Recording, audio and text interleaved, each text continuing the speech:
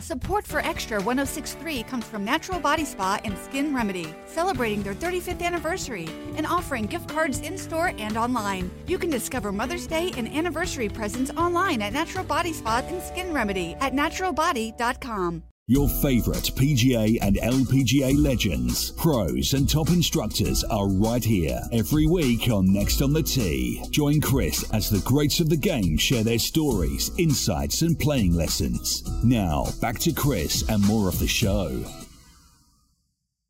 All right, now back with me here on the French Lick Resort guest line. And I've been warned when I make his mic go live that I need to stand back and hold on for dear life. And that is my good friend here, Rob Strano. Let me remind you about Rob's background.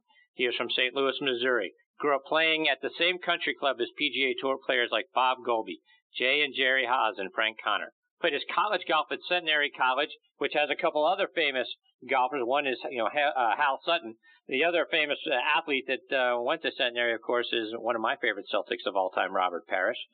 Rob played on the PGA Tour, the Nationwide Tour, and the Hooters NGA Tour for 15 years. He won 5 times out there, the last of which coming at the 1999 Energizer Invitational. He's now one of the top instructors in the game and was named an honorable mention for the top 50 youth golf instructors by U.S. Kids Golf. He is the only top instructor teaching the game to children. He's also you've probably also seen Rob on the Golf Channel on Golf Academy Live. He's got a lot of great instructional videos available there. His Strano Golf Academy is located at Kelly Plantation in Destin, Florida, which, like I said a moment ago, which is where I'm going to get to go see Rob sometime next week. And I'm honored he is back with me tonight here on Next on the Tee. Hey, Rob, how are you, my friend? Chris, it's great to be on. I'm so excited to be back with you. We have such a fantastic time when we get on the show. And hey, hang on a second here. I'm sitting at my kitchen table and I had a golf ball sitting here, and I thought it was going to stay, but it's starting the wrong way. Hang on, I got to go. I got to knock it back. Hang on. Okay, I got it. Hang on, I'm coming back. Whew, that was close. That ball I thought it was staying, but it started to roll off the table, and if I had to stop it, it was going to get to the floor and start bouncing, and it was going to go out the door, and it could have gone down the street, Chris. So, whew. I thought it was going to stay for a second. It was right there on the table, and it was gaining speed, and I had to run around to the other end. And luckily, I was quick enough to get there before it, got off the edge of the table. And whew, that was really close. So I'm sure Phil Mickelson could name that tune in 3 notes. Is there anything going on in the golf world we're going to talk about? Yeah, right. It's a shame it's just such a dull week. Nothing happening going on around the game of golf. Holy smokes. Rob, so we got to kick it off right there, right? Give us your assessment for what you saw, both, from the tournament itself and then from the golf course at Shinnecock Hills and what the USGA did to it. Well, I've had a lot of time to think about this, and we go to these great golf courses, and the thing about like Shinnecock, for example, is the greens are small and slopey. And when you set the greens and mow them and prepare them like Augusta, and I've seen the slope values, I've seen the putting slope books. There's tons of 8s and 7s on these greens. And when you make the greens roll at 12 and 13, the ball just won't stay on the slopes. And you can't prepare these courses that way. And that tournament would have been great with greens rolling about 10 or barely 11, like they did. Remember when Mickelson and Stenson had that great duel at the British Open? Right. And the greens were so slow that year. But it was a great event. If they would have kept the greens at a reasonable speed, it would have been a fabulous US Open. But, interesting thoughts about the USGA. And quiz question for everybody. How many championships does the USGA run a year, Chris? How many do you think they run total in a year? Wow. When you think about the US Amateur, the Mid-Ams, I would say they probably run a dozen tournaments a year. 16. How many of our professional events? 4. The 2 senior opens, the men and women's open. 4. They're an amateur golf organization, and they always have been. They aren't a professional organization. They're an amateur organization run by amateurs that happen to host 4 professional events. Therein lies the problem. If you go look up the board of the USGA, you'll find very few true golf people in there. I always laugh when you'll see in the media reported, or the golf writers write about, Nicholas was talking to so-and-so at the USGA. And here's one of the greatest golfers of all time. And he talks to them and tells them, hey, y'all think about this. So this would be a good idea. And they kind of pat him on the head like the little 4-year-old kid that doesn't know anything and go, aren't you cute? Aren't you sweet? You're just precious. And they squeeze him on the cheek and go, you just keep talking. You're so adorable. The guy's probably one of the smartest golf people on the freaking planet. How about you listen to him, you bunch of dumb amateurs running the USGA? And what this is a really amazing little minor thing about the USGA. It just goes to the whole U.S. Open. Caddy bibs. The Masters bibs are the Masters bibs. PGA Championship on the bib. Open Championship says 100 and whatever Open Championship on it. You know what the caddy bibs for the U.S. Open say on them? USGA. That says a lot right there. Yeah. You ever notice that? It says USGA. No. It doesn't say the U.S. Open with the Shinnecock logo on it, or next year the Pebble Beach logo. It says USGA. Interesting thing to chew on. So 12 out of 16 events are amateur events, and the caddy bibs say USGA on them. That's a big thing, but wait a second. This is the U.S. Open. It's our national championship. Why wouldn't you have the national championship insignia on there for the tournament? Now, course setup aside, they keep screwing up the national championship, and it's frustrating. And they had it right for a long time. The U.S. Open is always been hit in the fairway, get it off the fairway, gouge it out. They went to that graduated rough stuff that first time. The players went, hey, this is great. Then they started to go all the way around with it, and the character of the event changed. It became basically the PGA Championship. They need to go back to one cut of rough. That's it. I don't care if you're a step off the fairway, hit in the fairway. But one cut of rough, that's our U.S. Open. That's the U.S. Open. Second thing, stop playing the U.S. Open on British Open golf courses. Erin Hills, are you kidding me? Erin Hills was awful. It was awful. Shinnecock, yeah, it's a really great course. But you know what? U.S. Open rotation should be very much like the British Open rotation. It's Winged Foot, it's Baltusrol, it's Oakmont, it's Marion, it's Pebble, it's Medina. It is the best of the American golf course. America, USA. This is our tournament. Stop taking it to a British Open style golf course. We aren't a links style golf course country. We're an American golf course country. Yeah, we got some great links courses. Chambers Bay. Are you kidding me? Another disaster of a U.S. Open choice. Let's stick with American golf courses, set them up like American golf courses, and have our national championship.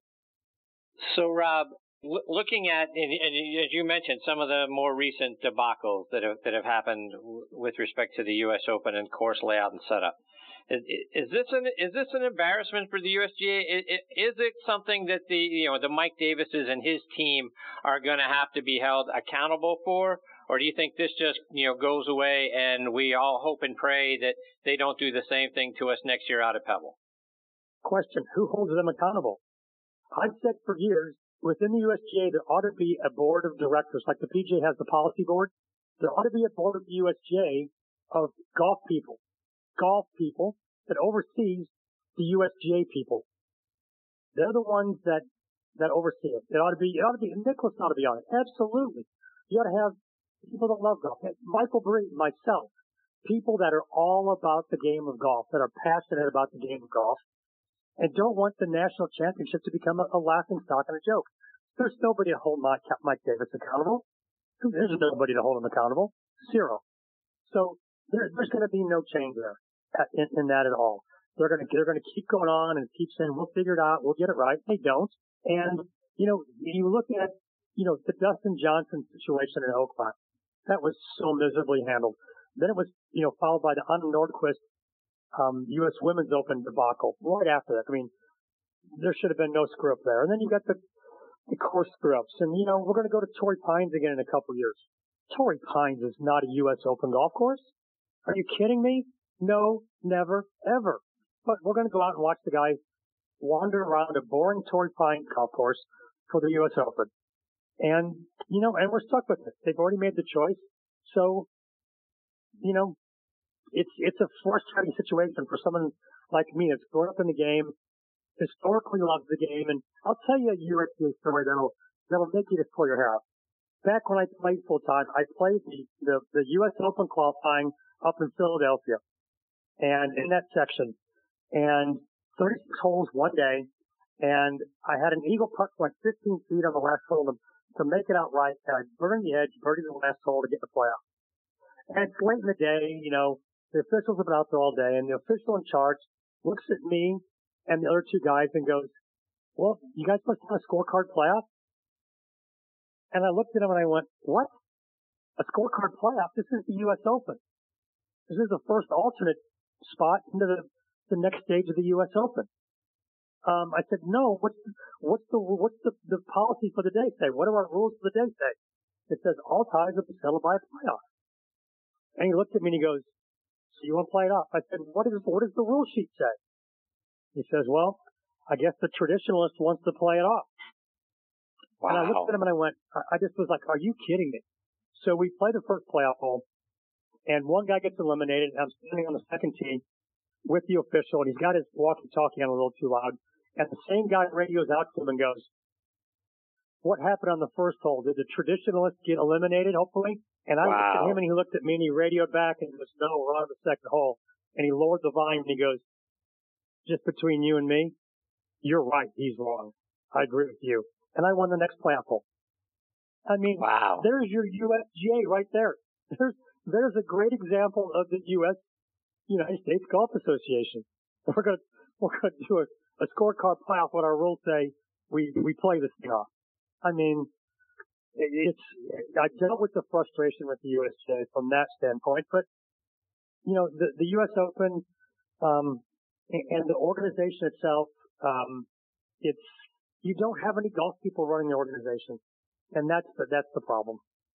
Rob, you mentioned the Open Championship a moment ago, and when you look back over the history of the Open Championship, certainly the more recent history, sometimes we see winners there, double digits under par, like we saw with Jordan. Jordan Spieth last year at -12, Stenson a couple of years ago in that wonderful round that he and Phil played. You mentioned it was 20 under par to win it, but other years like when Phil won in 2013, it's -3, and Darren Clark in 2011 -5. Right, so it's I think the weather dictates kind of what the winning score is going to be. If it's cold and damp and rainy and windy, you're going to see scores right around par, just a little over. But if it's benign, the courses are gettable, and we see the -20s and the -12s. And it just sort of seems like the R&A just lets the tournament be the tournament, and however it plays out, it plays out. The USGA seems like they start with the goal has got to be even par. And then if things don't, come as planned, like we saw with the weather and the wind and the course drying out and that sort of thing, now all of a sudden you've got a disaster. It just seems like they're coming at it from the wrong standpoint. Just let the course be the course, and whatever the weather happens and however it plays out, it doesn't matter if the winning score is -15 or the winning score is par. But they seem to be coming at it from the opposite direction. That's where I think they've got it wrong. I agree completely, Chris. And let's just take Winged Foot, for example. A traditional old course, very, very difficult. They can set it up super difficult, small, slopey greens again. But what happens if when they go to Winged Foot next? And they set it up U.S. Open tough, and someone just has a great week, and they shoot 10 under par to win by, like Tiger did at Pebble, where someone just has an on week, and they light it up.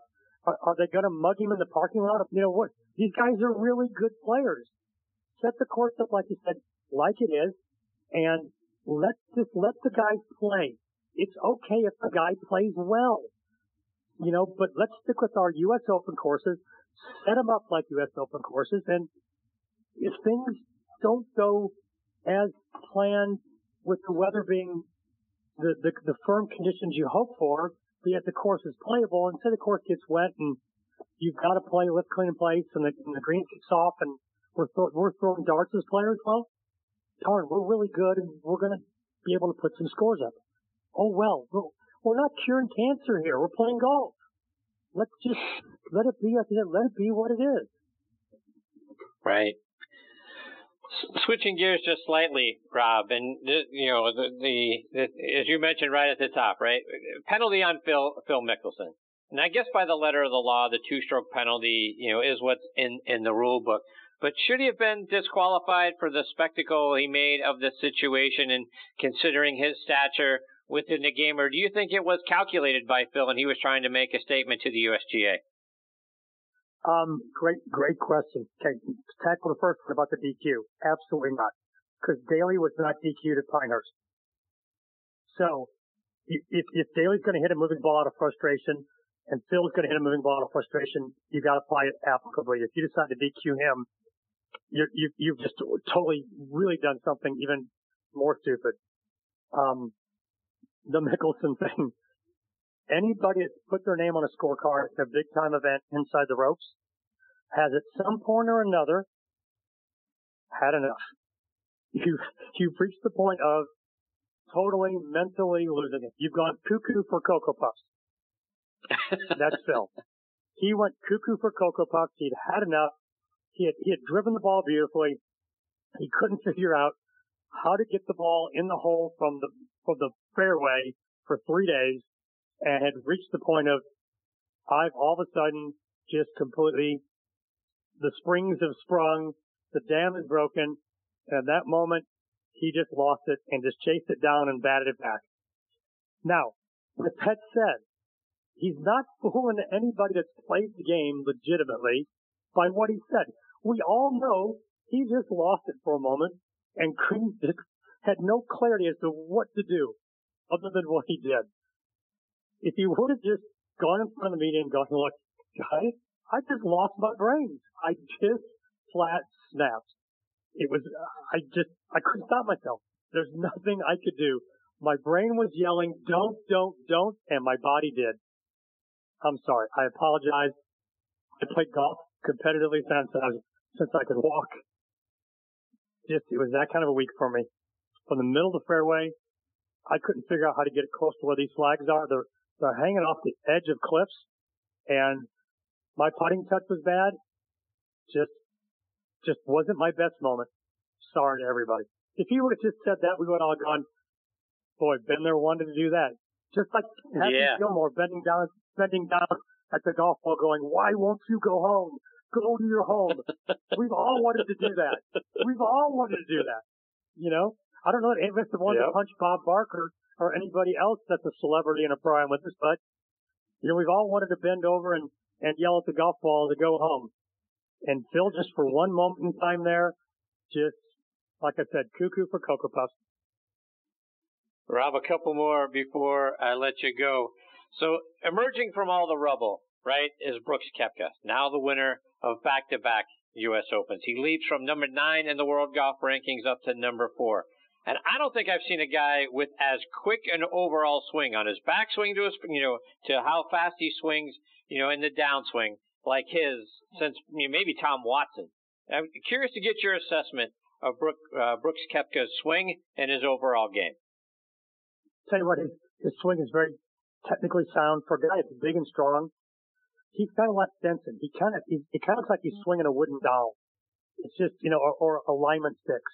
It's just, the club just looks like it's very, very weightless in his hands.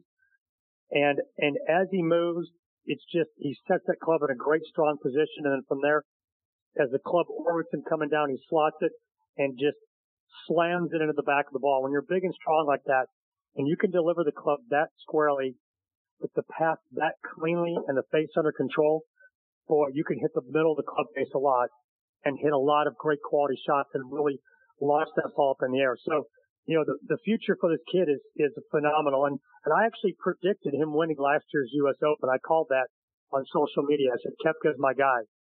And turned out he won, and didn't have the courage of my convictions this year to go with him back to back just because he had been hurt. But, he sure, put it together and looks like he's got a game that's got lots and lots of longevity, as long as he can stay healthy. And the good thing is his swing to me doesn't look like it's ever going to hurt him. He's got power, but it doesn't look like he's ever doing anything to break his body. Not unlike Tiger, who had power with effort, and it always looked like he was going to hurt himself at some point. I don't see that out of any of Koepka's moves or positions he gets in. He always looks like he's in a very stable physical position no matter where it is.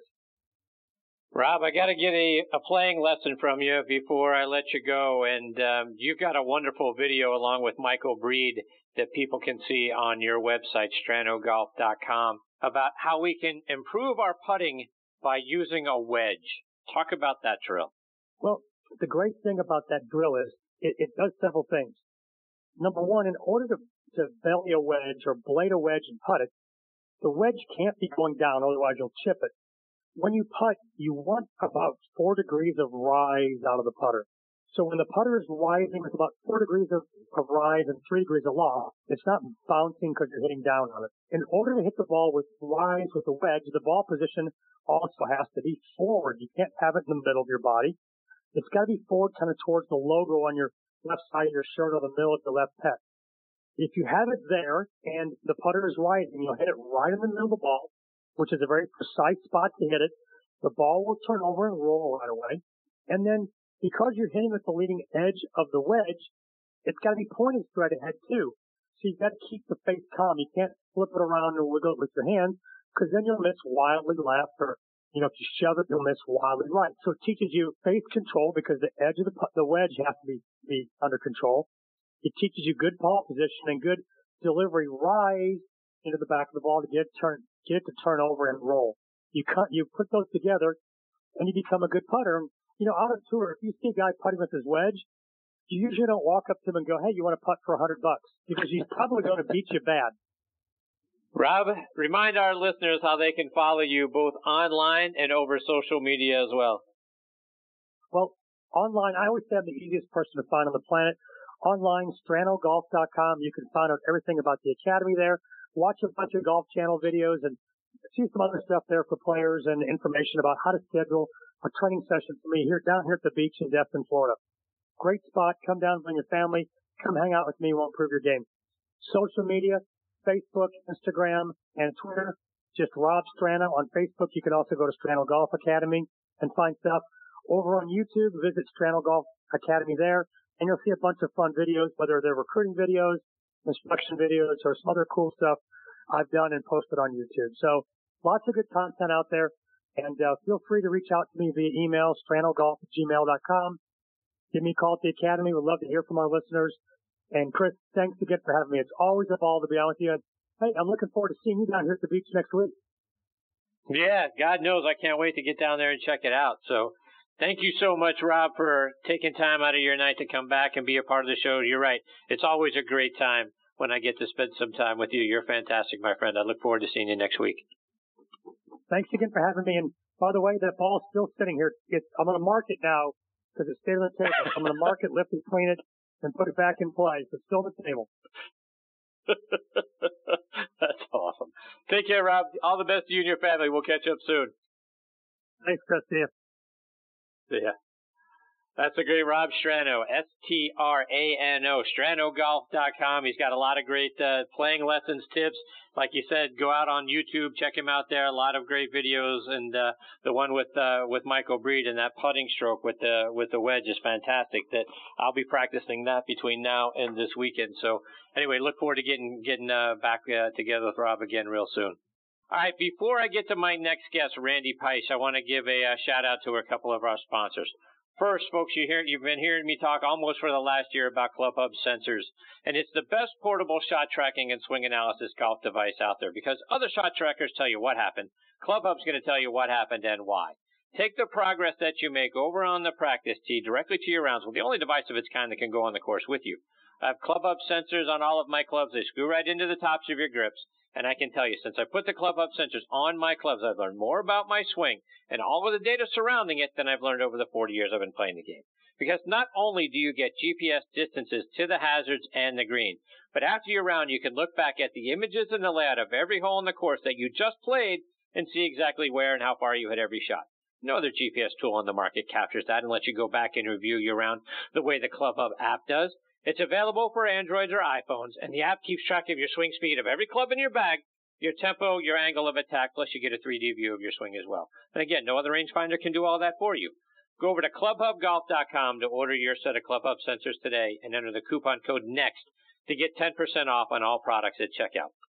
Again, Clubhub app, clubhubgolf.com, and enter the coupon code NEXT, and you're going to get the best GPS and swing analysis tool on the market for a great low price, and you're going to see your game in a whole new way. And folks, I got to tell you how excited I am about a new weapon I have in my golf bag. And for the last couple of months, I've been playing the new M4 driver from TaylorMade Golf. And if you haven't tried their new twist face technology, you're missing out. I don't know about you, but I don't hit it in the center of the face every single time. And after studying hundreds of thousands of swings from pros and amateurs like us, TaylorMade designed their new drivers to help protect our miss hits and give us straighter distance. So whether your miss is on the low heel or the high toe, Twist Face helps bring the ball back to center, keeping the distance that we want and finding the fairway more often. I'm hitting more fairways than I ever have, and the new drivers are also the choice of some pretty good golfers you might recognize, right? Twist Face is played by Tiger Woods, Rory McIlroy, Dustin Johnson, Jason Day, Jon Rahm, and Justin Rose, to name just a few, and it's dominating the top 10 out on tour. So if you haven't tried Twist Face, go hit it and get fit. It's in the new M3 and M4 drivers, only from TaylorMade. Tonight in Arkansas, there's a mother tucking in her daughter and turning off the light. A business owner is burning the midnight oil. An at-home dinner date is plating up possibility. And it's all happening under one roof. How? The power of a conversation, like the one John from Integrity Solutions had with First Horizon Bank about his vision for a sustainable mixed-use building. Now it's not just words, it's life. First Horizon Bank. Let's find a way. Go to firsthorizon.com/John. First Horizon Bank, member FDIC. Support for Extra 106.3 comes from Natural Body Spa and Skin Remedy, celebrating their 35th anniversary and offering gift cards in-store and online. You can discover Mother's Day and anniversary presents online at Natural Body Spa and Skin Remedy at naturalbody.com. Hey Atlanta, Hudson Mason here. Is a new roof still on your to-do list, but you've been delayed due to rising home service costs? Well, here's a fantastic solution from Accent Roofing Service. 0 down, 0 payments, and 0 interest for a full year. That's right. You can get your new roof now and start paying next year. Act quickly because Accent's incredible offer of 000 with a 12-month deferred payment option for a lifetime roof system isn't going to last long. Contact the craftsman at Accent Roofing Service today, accentroofingservice.com.